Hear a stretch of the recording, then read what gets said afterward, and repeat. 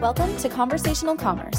Each week, we'll be having real and raw conversations with operators and experts in e-commerce, all about what conversational commerce means to them. I'm your host, Stephanie Griffith. Let's jump in. Before we jump into today's episode, I want to take a moment to thank our sponsor, Postscript. There are other SMS solutions out there, but Postscript is hands down our favorite SMS tool for e-commerce brands using Shopify and Shopify Plus. They work with some of our favorite brands like OLIPOP, Brooklinen, Kapari, and thousands of others. And sure, they are our sponsor for this show. Thanks, Postscript, but we love them for many other reasons. Postscript is the leader in powering brands to have two-way conversations with their customers using conversational commerce. They have integrations with your favorite platforms like Gorgeous and Klaviyo, so your brand can be truly conversational. Most importantly, their customer support is next level. I've worked with brands that use Postscript and have been blown away by their customer support. It's no wonder they have over 1,400 reviews and are rated 4.9 stars in the Shopify App Store. For a free 30-day trial, check out our link in the show notes or visit them at postscript.io. Again, that's postscript.io. Hey folks, welcome back to Conversational Commerce for our second episode. Today we are here with Eli Weiss, who is the Director of Retention and Customer Experience at OLIPOP. Big fan over here, if you can't tell. Eli, we're so excited to have you here with us today. So thank you so much for taking time on your lunch today to spend it with us. And if you'd want to, tell the folks that are listening a little bit more about you and OLIPOP, I think they'd love to hear it. Thanks a mil, Stephanie. I am thrilled to be here and super thankful that you chose me as your number 2 guest. A little bit about OLIPOP. OLIPOP is a new kind of soda, so it's the same nostalgic flavors you had growing up, but instead of 39 to 45 grams of sugar in a can, it's 2 to 5 grams of sugar and 9 grams of plant fiber in each can with prebiotics and botanicals, things like marshmallow root and slippery elm bark and kudzu root, things that you wouldn't generally have in a beverage. A little bit about myself. I am Eli Weiss. I have spent the last 7-ish years in direct consumer, spent the first couple of years in luggage at a Kickstarter brand based in Israel, was there from 2016 to 2020 and recently transitioned into food and beverage. So I spent some time at Nugs and then I transitioned to OLIPOP. So that's kind of my last couple of years. Amazing. Thank you. And as we just discussed right before hitting the record button, because OLIPOP's so helpful or so healthy, we're definitely billing it as a breakfast beverage. So I will be sipping on my OLIPOP throughout the show. No shame in my OLIPOP game. Amazing. Thanks so much. And Eli, thank you. I have to thank you for the swag. Definitely one of my favorite pieces. Had to wear it for the show. Of course. But yeah, so as we discussed, conversational commerce really is trying to not be like all of the other e-commerce shows. I think you, Matt, and I have all been part of, the echo chamber of really similar conversations happening on Twitter across different podcasts. I'm sure you're asked about OLIPOP all the time. So we would really like to take, a really different approach here and have these real and raw conversations with folks about what is happening, in our industry, how are brands approaching conversational commerce, and ultimately, what does it mean to them? So I do want to kick it off, and this is a question we'll be posing to pretty much every guest because I think getting those different perspectives is key. So we'd love to know, what does conversational commerce mean to you when you hear it? Yeah, I think the first thing that comes to mind around conversational commerce is another way to make money. Which is the part that gets me a little frustrated right off the bat, right? It's like conversational commerce is like, instead of going through your website to place an order, et cetera, here we'll send you a bunch of messages on WhatsApp and text and all that other stuff and get you in the funnel that way. That's one side of conversational commerce, the side that I don't love. The other side that I think we're scratching the surface on as a collective group of people in direct consumer CPG space is conversational commerce is the idea of having conversations that bring customers closer to you as a brand, which in turn brings more revenue without you having to beg for a sale. So you think about developing real relationships with consumers that will actually turn into massive increases in revenue. And on our end, when I think about, I can think of a couple of names of customers that we've interacted with and engaged with in the last 2 years. And some of them have placed upwards of 60 orders with us. So these are people that are super close to the brand and we have real conversations instead of just like, hey, here's a new flavor, please purchase it. So that's kind of my framework of what I think conversational commerce can be, if done right. I love that. I really appreciate you taking kind of the, not the perfect sunshiny lens. Like we talked with Mandy Moshe on our last episode a lot about this, of like, we give ourselves a lot of credit as marketers. And I'm sure on the customer experience side too, since they go hand in hand, we like to think we're doing the best things for our customers. But of course, there's still that overarching goal of driving that bottom line for the business. We're all here to do a job. But I think that unlock comes into when we start really prioritizing conversations over conversions. And that's something you'll hear Matt and I talk a lot about throughout the course of the show, and as we evangelize this concept. So I really think you hit the nail on the head there, and agree that we're really just scratching the surface, and there's a lot more work to be done.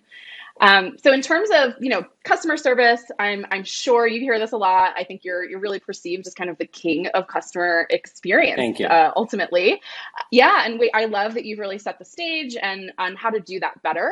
So I'd love to hear a little bit more about your role and kind of what customer experience really means to you, because I think you're taking a wildly different approach. Yeah, I am. Every time I hear anyone saying anything kind about the work I'm doing on customer experience, I literally get goosebumps. It's extremely kind of you to say that. I think for me, this whole thing started by me being a really difficult customer, which is something people don't know about. I'm annoying. Like if I order something and it's a lot of money and I saved up for it, and you fuck with me, like I'm not here for it. And as a brand, it's like as a customer, I can drive people crazy, because I'm like, there's no way I order an $85 t-shirt and you're shipping it with DHL that goes around the country 7 times before it gets to me for weeks. So that's number one. That's like a little framework. So for me, as a 10, 12, 13-year-old, I remember getting on the phone with some of these companies. I'm a little punk. And they start telling me like, well, we're so sorry. And I'm like, no, you're not. Like, you're reading off a script.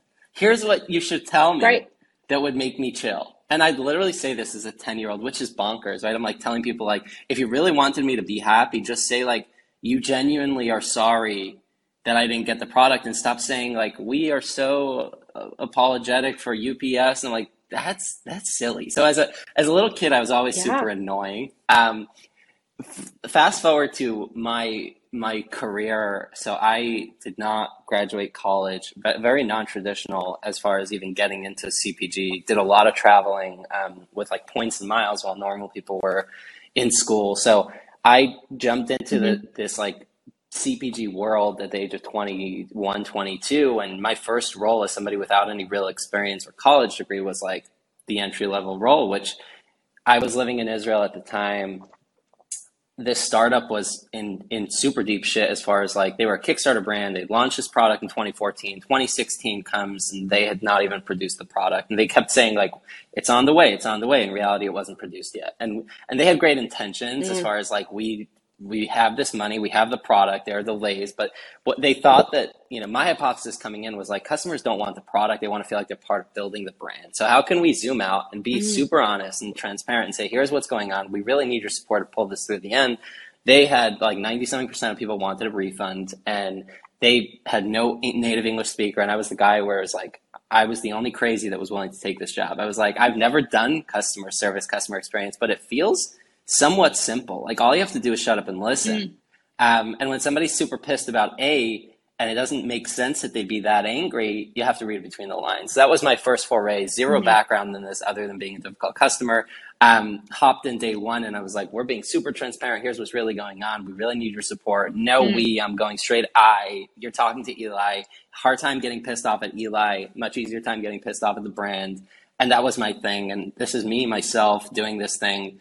And I just watched the business transform. So we rallied these people behind us, and we ended up launching this V1 and ended up launching a V2 and had like 97% of people that hated us hop right back in for the second round. And I was like, holy shit, how is it that Zappos and Chewy are like famous for quite literally having people that pick up the phone in an office in the US? And it's like, the bar is so low. Every other CPG brand is just like watching Facebook turn up that dial, and they're like, we're going to hire more growth people and we're going to get more growth. And it's like, nobody's focusing on the flip side of like, maybe people don't come back because you're giving them a shit experience. So that's where this is 2016.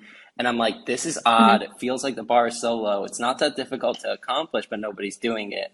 And it's been interesting to kind of watch over the last couple of years as like people are getting squeezed with insane margins and rising acquisition costs. And it's like, oh shit, we can't purchase somebody for $150 if their first order is $35, right? So it's like we're learning that acquisition and CAC and LTV has to make sense, and now we're turning towards non-traditional. And I say that with a very scorny sound, but non-traditional ways of keeping people happy, which is customer experience. But yeah. I love that. Yeah, I want to pause to unpack that a little bit, because I think what I'm hearing you say is you're really focusing on the human experience, right? Humanizing this. And I think it's so easy to dehumanize customers when we refer to them that way. It creates that kind of other of like, they're a customer. We're not saying they're a person, or especially, it's amazing that you were able to say there's a handful of customers you guys know by name because they order so frequently. I'm sure so many large brands don't do that. Yeah, we throw first name in the email. Yeah, we can, pull in some personalization tags and make the customer think that we know them, but we don't. Like, the people actually running the business don't prioritize it that way. So yeah, I think if I'm hearing you, it's like, give a shit about people being people. And kind of focus on humanizing that experience. And that's almost kind of the foundation number one if we want to re-architect this whole thing. And I agree with you. Like, it sounds like, I guess here's a follow-up question for you. Do you think it's that hard? Do you think it's that hard to provide a more human experience? I think that's $1 million question. Two things. First of all, I think on top of humanizing the customer, I think it's the other side of that is taking accountability as yourself, not as the brand. So I think we see most people as employees saying like, hey, UPS is whatever, FedEx is whatever, or like, like blaming the company, taking zero personal accountability. And I think that's a difficult thing as well, is because like, it's not my fault. Right. But honestly, whether or not it's your fault, taking personal accountability doesn't say it's my fault. Taking personal accountability means I really feel for you and this sucks. Yeah. And I think that's number one. I empathize. Right. And that's number one. I think I've seen like in my own work and on my team, it's like the second, as a brand, we have accountability to get the product to your door. Whether or not it's a helicopter or a carrier pigeon or UPS, it's like, we got to get it to you. So saying like, oh, UPS is fucked is less of an excuse at this point in the game. And it's like, I'm so sorry because I know how frustrating it is to order a product, not get it when you expect it. Now we can talk about the UPS delays. And then we can say like, we're doing our best to get it to you as soon as possible. If you didn't get it by X date, happy to send you a replacement. So you can put in the same reasoning around UPS with taking personal accountability. To answer your question, how difficult is it to do it? I think and this is a hot take, but I think we architect customer experience as a role in a very odd way of setting it up to be an entry level role. We pay people $35,000, $40,000 in cities like New York and LA, which they can't even pay rent in. And we're expecting these people to be superheroes. I think that's number one. Is like, if you're hiring somebody and paying that wage and expecting somebody to be a superhuman and take accountability for all the shit that's going on in your ops, supply chain, marketing, growth, every other part of the business, you're screwed. I think that's number one, right? So it's like, if you're going to outsource this whole thing and expect them to win wars for you, that's already an out. So I think that's number one, is like, we need to put this on a pedestal. And that's my 20, 30 year mission, which I think being at OLIPOP has been amazing because they empower me to do this and give me the ability to talk about just this vision and bring it to a better place of like, this needs to be on a pedestal, dealing with, interacting with customers every single day, taking personal accountability for every other part of the business and turning people into brand evangelists. That is huge. And as somebody that's worked in every single part of a business at this luggage company, other than finance and design, I touched pretty much every part of the business in the 4 years I was there. Customer experience is the hardest job by a mile. If you're good at it, it sucks the life out of you. Like, to hear that somebody wants a refund because they need money to pay for a surgery and you don't have the money because you've spent it all in a suitcase, like, that'll hurt, right? And it's like, it's a difficult job. So I think that's like the overarching thing that I think is the biggest struggle, is like, we need to put this back on a pedestal. It's not an entry level job. It's hard as hell. It's super rewarding when done right, but this is what makes or breaks a business. I love that. Yeah, I think with so many things, you can't expect people to want to show up and give their all in that role if you don't even, especially if you're as a, organization saying, we have to show up and give our all for customers, but we're not going to give our all to you as the employee who are then asking to do it, right? That reciprocity. Yeah. So I love that. I really think that's a great way to think about it. It's like, you got to walk the walk, right? Talk the talk, walk the walk internally, and really prioritize and value the team that you're asking to do some of the hardest work, and who is largely on the front lines of making sure that people's relationships with brands don't disintegrate or they don't leave with a bad taste in their mouth.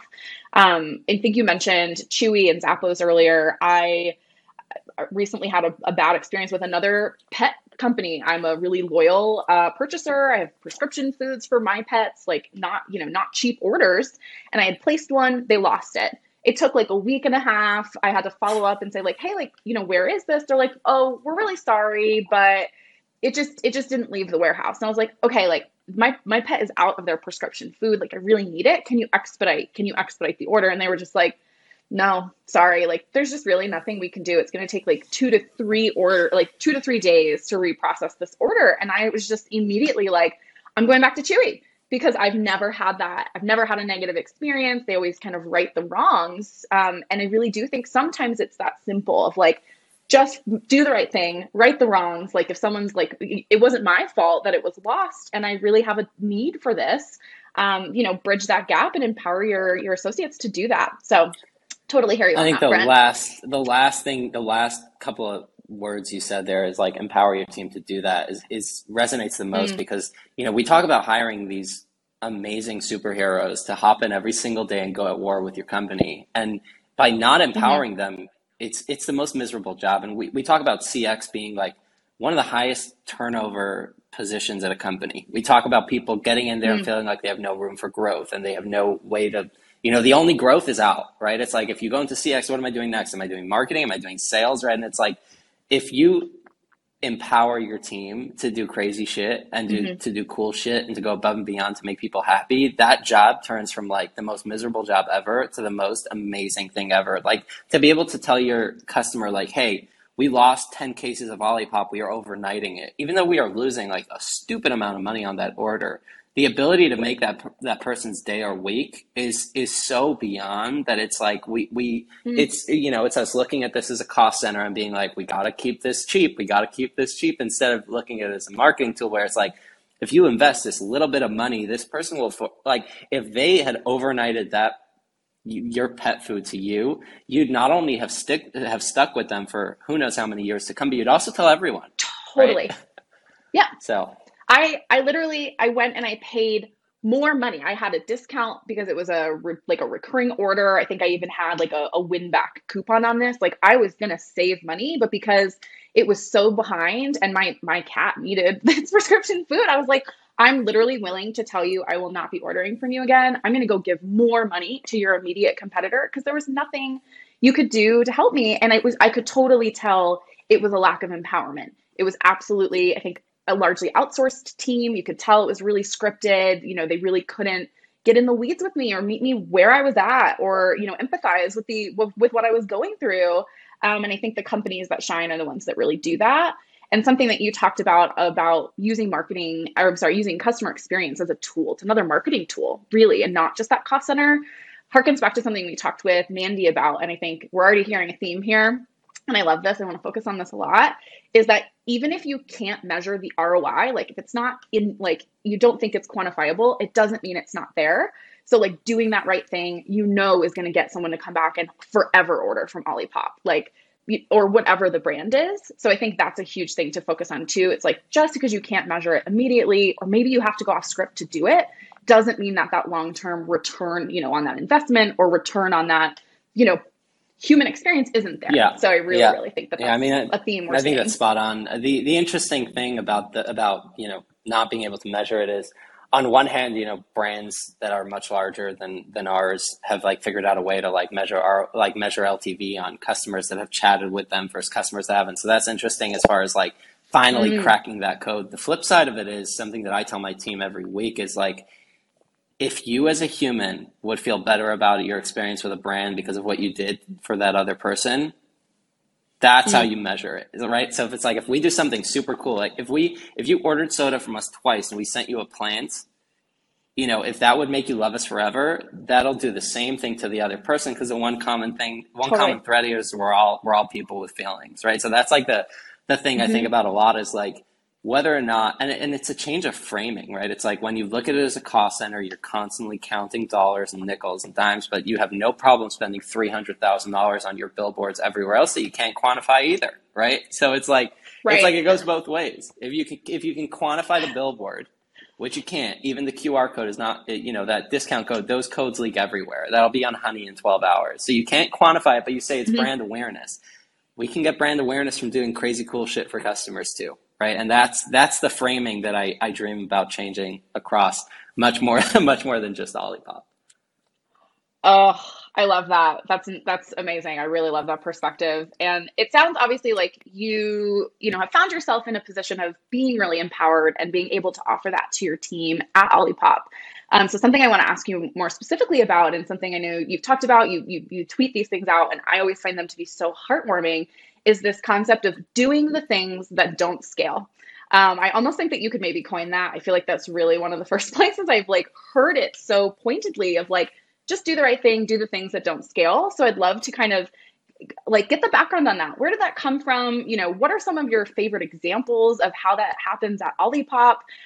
You know, because it sounds like a really core fiber of the team there. Yeah, I wish I can take credit for that slogan. That is Paul Graham from Y Combinator. Okay, and excellent. He wrote an article that I read, I believe, 3 or 4 years ago. That was, I think the concept came about when Airbnb was starting, and Airbnb was, I think, in the first cohort of Y Combinator, and they were thinking about how do we scale this experience of a consumer feeling like this is a super nice place, not somebody's grandma's janky backyard bedroom, right? So it was like, let's hire these photographers that'll come and take professional studio shots, and just it'll look 10 times cooler, and it'll look like the photos you see on like Hilton's website, right? So that was the vision. And the thing that came up right away is like, you want to build a $1 zillion company. How are you going to do that? Like, that's impossible. It costs us more money to get these photos than we make, and unless people, you know, have stayed there for a month straight. So the concept was, when you start a business, do things that don't scale. And what's interesting about Airbnb is that they've done it for a while, then they stopped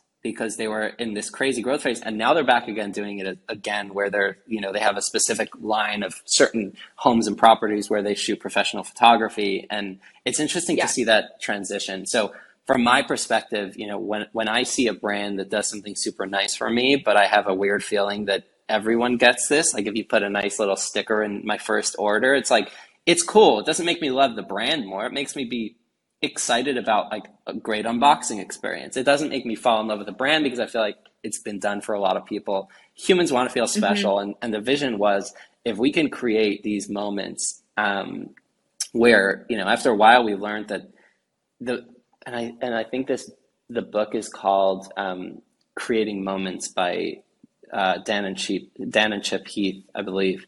But the vision was like, if we can find people at a very, very instrumental point of their life, whether it's heartbreak or loss or massive achievement, and people feeling a certain kind of way, and be the kind human that does something nice for them at that point in their life, we can create super fans and also create relationships with people that sustain way longer than their order with Olipop. And thinking through, you know, again, empowering the team to do this stuff without asking a million questions. If you feel a certain kind of way, make that person's day. So that's step one. And you know, one of the more recent stories, you know, was we had a customer that reached out to cancel their subscription because they had a bunch of flooding. And, you know, obviously first thing we do is cancel the subscription, but thinking like, this person's going through a lot. How can we do something special and treat them like a friend? Like, what would a friend do? And my teammate just sent them a full dinner from Olipop. And it's like, nobody else is doing that because nobody else gives themselves the ability to stop and pause and think about whether or not this person ordered 2 times or 12 times. If you can create a moment, these people will love you forever. And that's one. And then the other thing, you know, which has been amazing, because I took this this was a page out of Chewy's book of what they do when pets pass away, where they, generally think of that as the end of a customer life cycle, but they send a bouquet of flowers. And it's like, it's just thinking so much larger than your relationship, and taking this to a whole nother level. So we had somebody that reached out a while back about their mom being in hospice care, and she wasn't allowed to eat a lot of the junk food that she had the years before, but root beer, the OLIPOP root beer, was something that made her so happy, and it was something that she was allowed to have every single day. And when we think about selling a healthy soda, we think about, removing the, who knows how many pounds of sugar from the standard American diet. And we think about, we think about those things. We think less about changing people's lives, especially at the end of their life. And we had heard she reached out saying that her mom had recently passed away. And I read this letter and literally was tearing. I was like, how insane is that? Like, to have such a strong connection to somebody at that point in their life. And we ended up sending her a gorgeous bouquet of flowers. And she's like been, in touch with us ever since. And now to see like other brands hopping on that. And I'm like, this is the future. Like, the future is viewing, like you're saying, like viewing people as humans instead of this, very, very transactional relationship of like, you give us money, we give you product. And I think that's the unlock for like word of mouth and creating a brand that lasts more than your just pump and dump exit, right? It's like thinking of like, how do you build a brand? Like not how do you build this little rocket that, raise a couple $100 million and exit, right?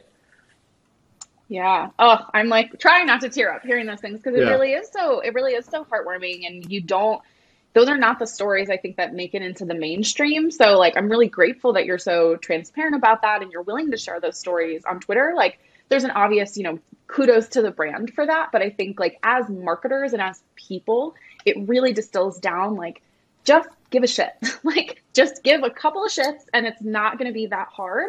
And ultimately, I think, if you're trying to really build that brand loyalty and build that relationship, you need to focus on making it personal and making it emotional. Like, that's that unlock. And I think all of those experiences that you just talked about, those are personal. It's not the sticker in the box. It's not hey, the first name is printed on, a mass distribution of direct mailers. Like, yeah, we can get all that information as marketers.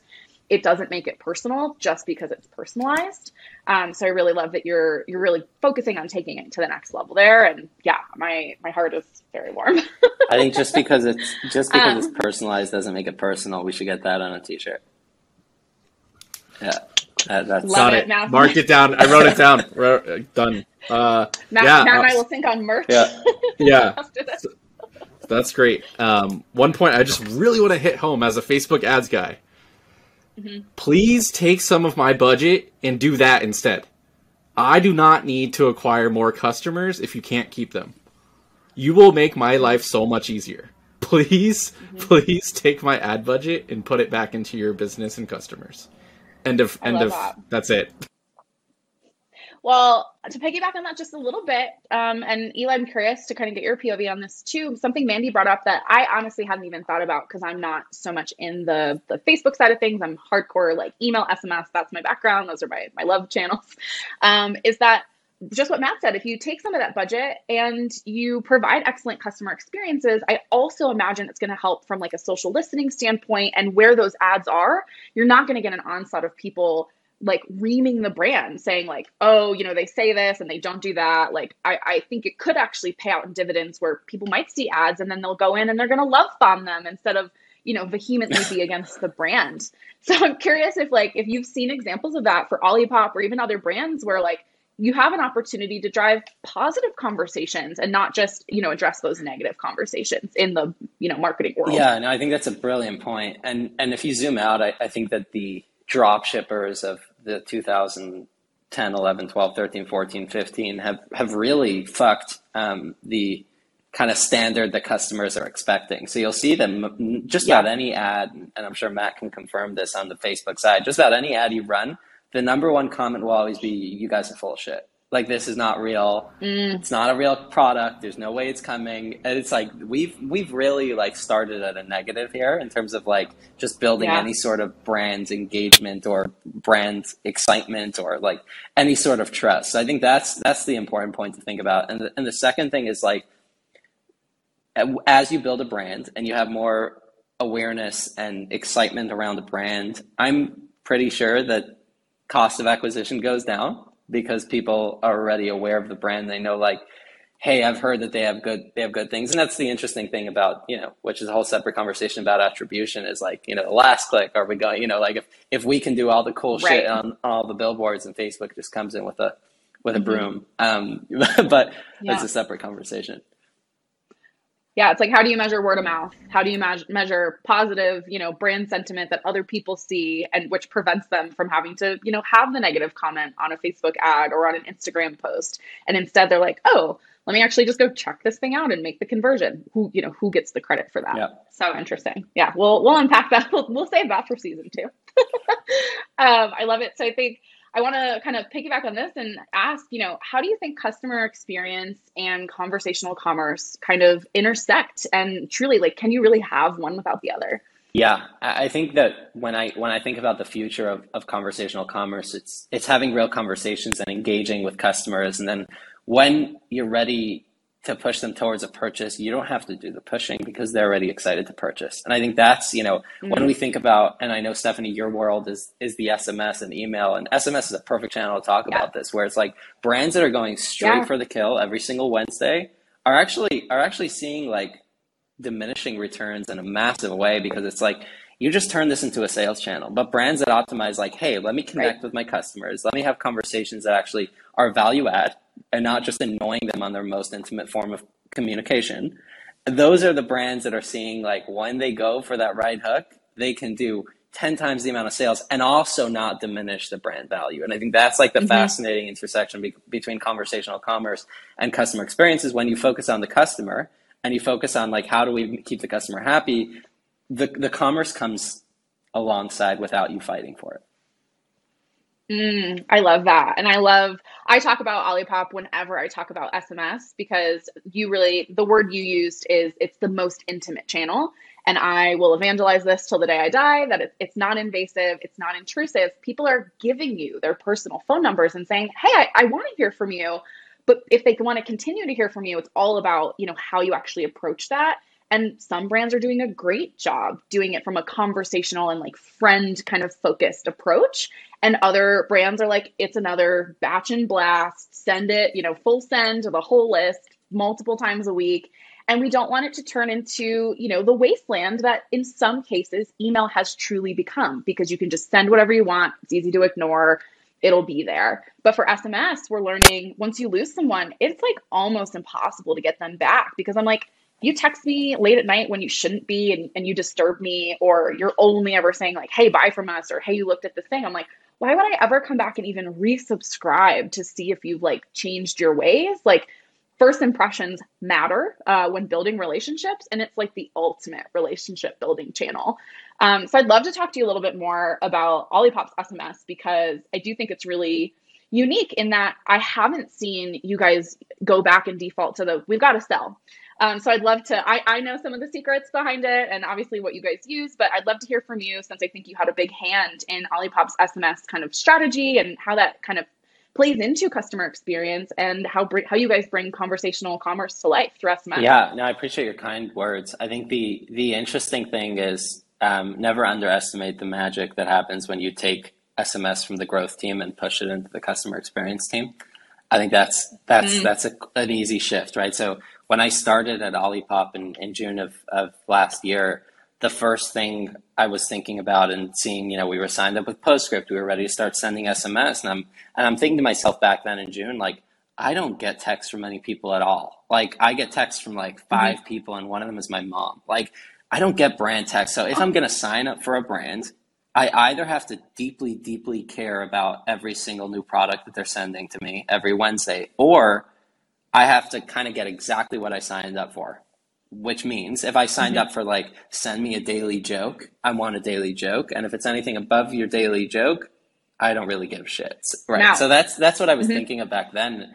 And then in thinking, like, if we give somebody exactly what they signed up for, and then sales kind of come through that's genius, right? Like that's the perfect, right? Like, you want to be, the front and center of like every new drop at OLIPOP. We give you early access to our new flavor. that's a no-brainer. You signed up to be in the friend group and in the group text, and you get early access. That makes sense, right? And then we've done like $30,000 in 30 minutes from launching on SMS, right? And you know, we've seen other brands follow that.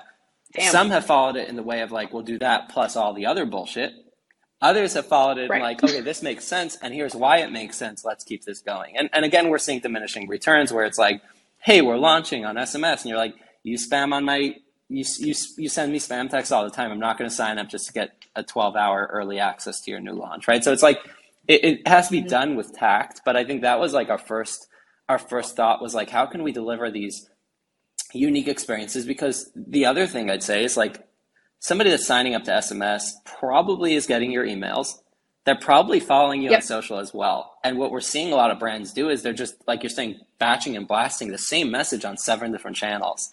And it's like, oh, we removed 3 words so it fits in the text, but it's the same exact message. It's like, I don't have to, it's almost like the woof in The Office, right? Where you're just like getting just 37 notifications. You're like, what is going on here? So that was number one, is like, what is this medium? How can we figure out the correct message for every medium? So that was my perspective from early on, was like, how do we want to send this message on Twitter? How do we want to send this message on Instagram? Like for us, our Twitter is like OLIPOP after hours. We say shit there that we probably wouldn't say on Instagram. And we will, love it. Live for it. We'll be a little bit more savage there than we will be on our text. And it's like thinking of like, okay, what is every channel? How are these tools thought about in terms of like, what's the mission for this tool? What is it supposed to do? And then it's like, every single time you get that weird temptation because it's the last day of the month and you got to meet your quota, just get the fuck out. Just walk out of the office. Like that's when you shouldn't click send and give it to somebody else. So removing any sort of like, okay, here's the goal. I got to get to this amount of sales. Like that's where the weirdness comes in, where you're like, how do I get more sales? But when you switch that frame of like, how do I provide more value? Not in the way of like, I'm going to give you a free oil change, more like I'm going to think of like a way where you actually smile from this message and maybe you end up buying another case of soda. And that's like the flip of like, you can make money and you can push a sale, but it has to be something aside from just like, hey, we dropped this, buy it.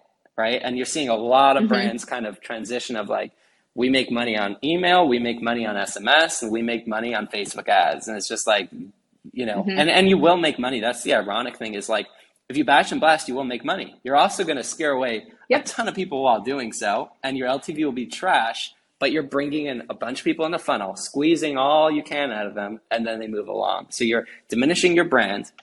You're receiving pretty low LTV on a longer frame when you think about, you know, versus the brands that are thinking about this strategically. And here I am turning this into a full-on brand session. But oh my gosh, I am living for this. And it was so funny. Mandy got so excited on our last episode when we let her know we were going to be talking to you, because she referenced OLIPOP. She's amazing. About, you know, oh yeah, like we're all big OLIPOP fans here, big fans of Mandy. But I would love, maybe in the future, you know, we can do some roundtable thing. We've been talking about that. So, because we talked a lot about that, and it's almost the very inverse of what we just talked about previously, of like, just because the ROI isn't there for things that don't scale, or sorry, just because you can't measure it immediately doesn't mean it's not there.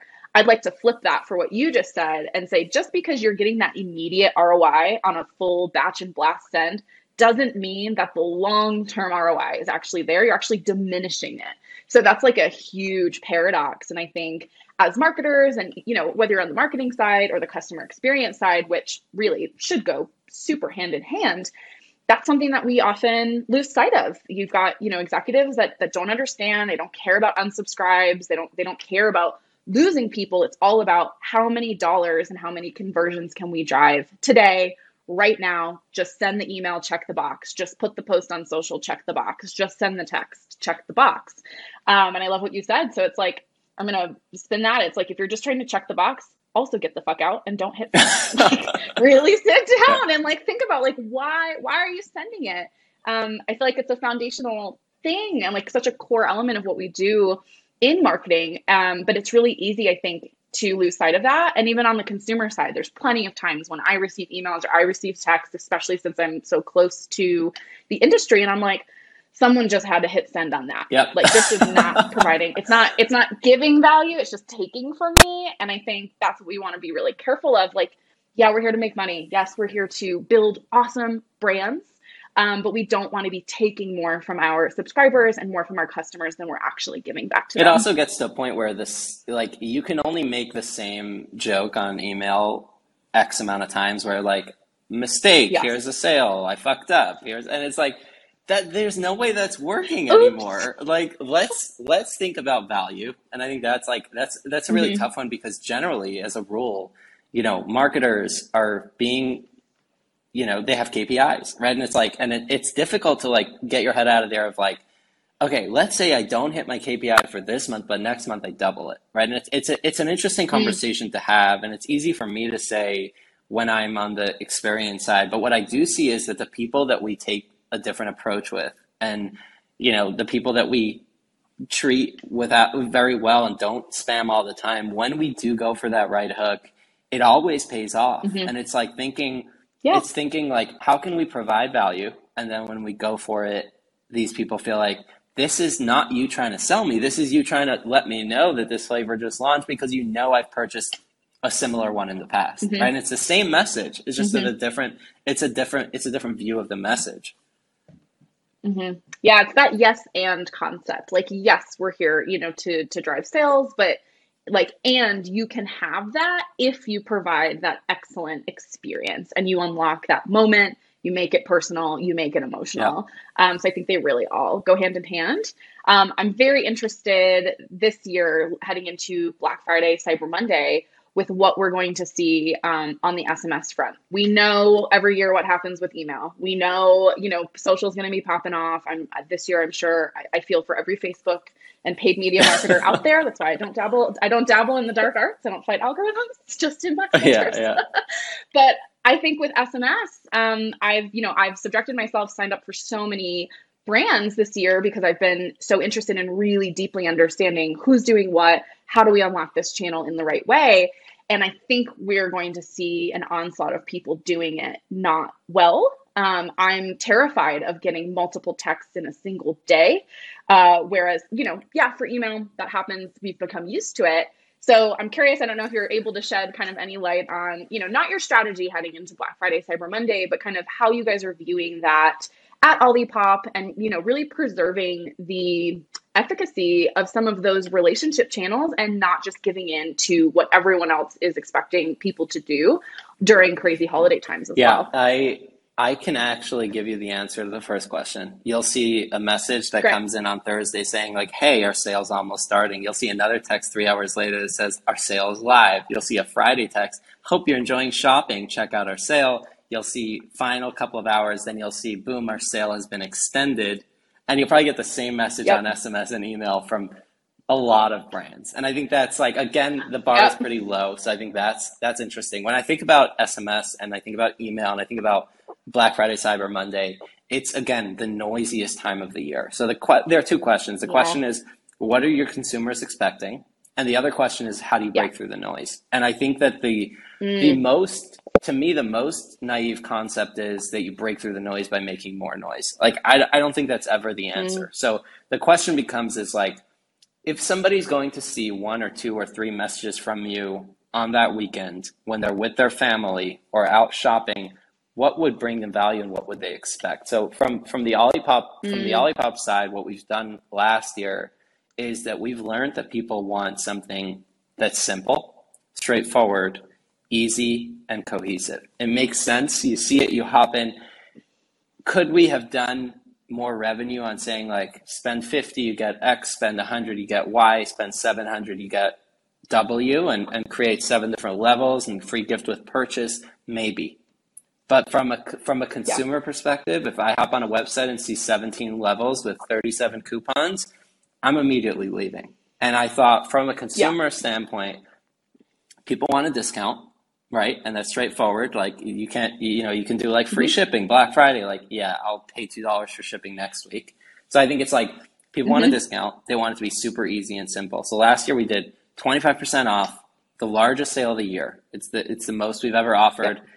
It's from Thursday to Monday, and it's simple, and it's a header on our site, and you purchase and you go and you continue your weekend, and it's super simple. And I think that we have gotten last year, we've got a bunch of messages from people saying like, thank you for keeping this simple. Like, thank you for just like, we've been waiting for a discount.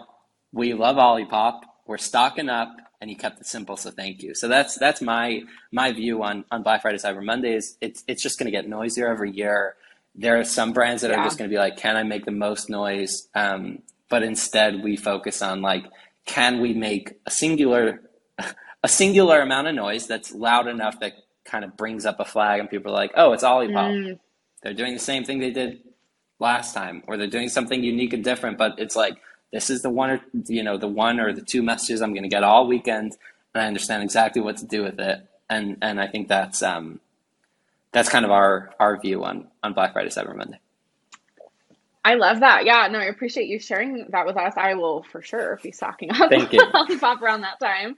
And I think last year was so hard. So I give you kudos for, as a brand and, for all the folks executing on that, of being able to hold your ground, because marketers everywhere were in such a weird and unique circumstance, people everywhere, but especially marketing last year on Black Friday, Cyber Monday, because Amazon Prime Day got pushed to October. And retailers jumped on, early Black Friday, Cyber Monday. I think Target kicked it off the first week of November. And then you had every brand everywhere saying, well, shit, we got to turn it on and we got to just run it. And I think I saw things extended all the way into December. And I just, as a consumer, I hated it. As a marketer, I'm explaining to clients like, well, yeah, you're not going to make as much off of the 10th email you sent with the same sale as you did, because, like, goodness gracious, you got to cut it off somewhere. So yeah, I really appreciate you that you guys kind of kept it, you kept the sanctity of those discount holidays and didn't, run the gamut. And something that stood out for me with OLIPOP last year, and I think you and I interacted on this in particular, I hope you do it again this year, is being able to keep folks engaged after that crazy sales period, again, with value add content. And you guys sent out cassava cookie recipes. I think it was like brown sugar cassava cookies, cassava flour, or cassava root, is one of the ingredients in OLIPOP. So it was educational. It was a cool partner, like highlight, one of the brands you guys work with. But I got a recipe, and I love, this bitch loves to bake. Hell yeah. Like, love to bake during the holidays. So I'm like, I'm going out to Sprouts. I'm like buying the cassava flour. I have my OLIPOP. I'm like, oh my gosh, this is so cool that a brand sent me a recipe directly to my phone, because that's where I'm usually looking them up anyway. And I just thought that was such a cool and unique experience. It got me more, in tune with ingredients with the brand. So personal request, if you're listening, send more recipes. I thought that was so cool. I really loved it. And I think that's such a great example of like, here's how you keep folks engaged and give more to them than you're ultimately taking, especially during such a conversion heavy time of year. Yeah, no, that's awesome. And I appreciate you saying that. It's funny that when it comes to these kind of like recipes or did you knows or all those kind of things on SMS, like what I think is most fascinating as you grow as a brand is thinking about using Postscript's keywords. And like, if you love recipes, reply recipe, and then continuously segmenting people into that, because the people that love recipes would be fine with one every couple of weeks. People that are like, I don't know how to bake, are just like, you send me one more damn recipe. So I think it's like figuring out like the people that love it want a whole bunch of it. So I think that's like a fun thing that we learned last time we sent the recipe. Yeah, super smart. I also love Postscript for that. Big fan of keyword replies, because you're really giving someone the opportunity to kind of like choose their own SMS adventure. Like, we're going to send you the shit you want to hear about, and then we're just going to not send you the stuff that you're telling us you're not interested in, so you don't drive them away. And it's such a smart use case of like, without having to set up a preference center. It sort of serves that use case of like, keyword, send this stuff, or if they don't say it, they don't reply, don't send it. So I thought that was such a smart use case there, and I'm really excited to see what you guys do this year. And I know we're coming up to the top of the hour, so I only have a couple of more things I want to touch on, but I saw you recently also announced that you guys are actually lowering prices, which so rare, I think, especially in the e-com world. I think if anything, we've gotten accustomed to seeing price increases. So I'm really curious, because I think that's a great example of, I would imagine you guys are listening to your customers. People might think it's expensive, it's not as cheap as, the Coca-Colas, the Pepsis of the world. You're not trying to be a cheap brand, but I'm curious, what element of like listening to customers kind of came into the strategy there, and how are you guys inviting customers into the conversation when you're making really critical business decisions around things like pricing? Yeah, I mean, this is interesting because it was a long time coming. We're always listening to feedback, and we use Gorgeous to tag just about every single email that comes in.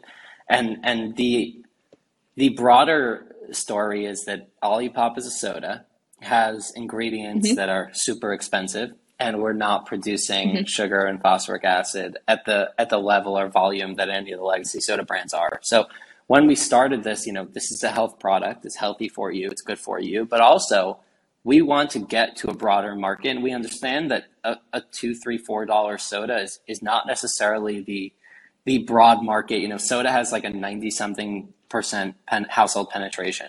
It's a $40 billion market just in the US. People are drinking this, and they're not only the people that are making enough money to buy a soda for $2.49. And then thinking, how can we, our vision was always getting to a broader audience. And as we grow and unlock savings, most brands say like we unlock savings because we're moving quicker and we're producing more. Let's just pocket that. And for us as a brand, it's like we listen to customers saying like, I love this if it was a little cheaper. And thinking like, how can we constantly think about that?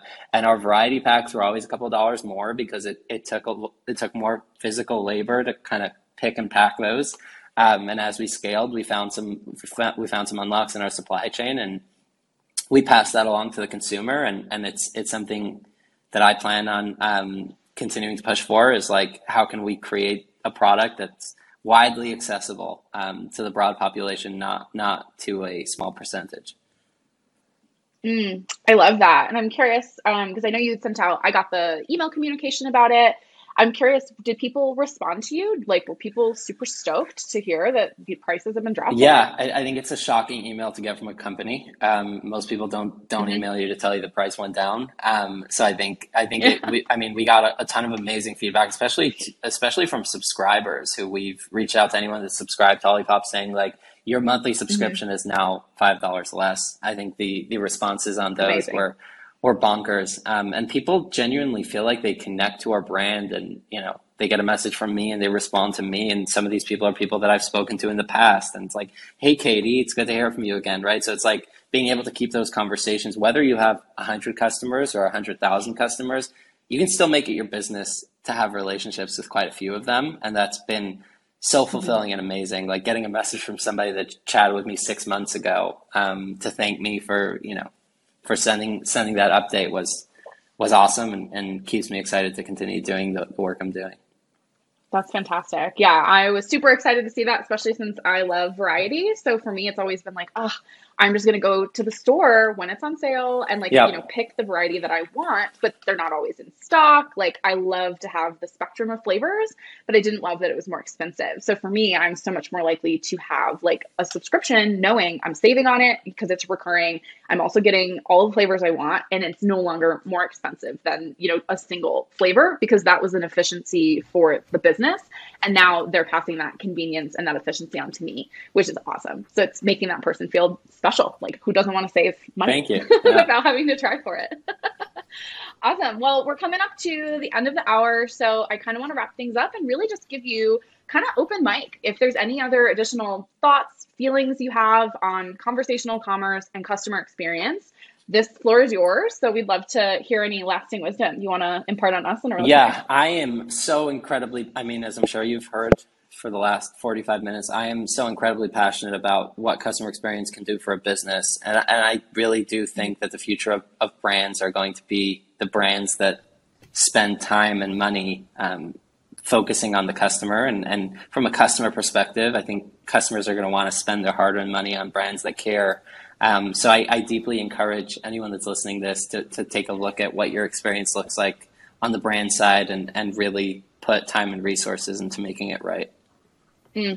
I love that. So simple, right? Not too hard. Yeah. Well, Eli, we're so stoked that you joined us today. This was an incredible conversation. I feel like I learned so much, and I'm hoping that our listeners did too. So we definitely want to make sure folks get a chance to know, where can they follow you if they want to hear more about customer experience, if they want to follow along when episode is live, where is the best place to reach you? Yeah, you can follow OLIPOP at Drink Olipop on all socials, drinkolipop.com, and you can find me on Twitter at Eli Weiss with an extra S. It's WEISSS. Yeah, definitely follow Eli on Twitter, one of my absolute favorite follows. Thank you. You won't be disappointed. Perfect. Well, Eli, thank you so much. That wraps us up for episode 2. And we're looking forward to, the future of conversational commerce and more episodes to come. Thank you so much. Yeah, thanks, Eli.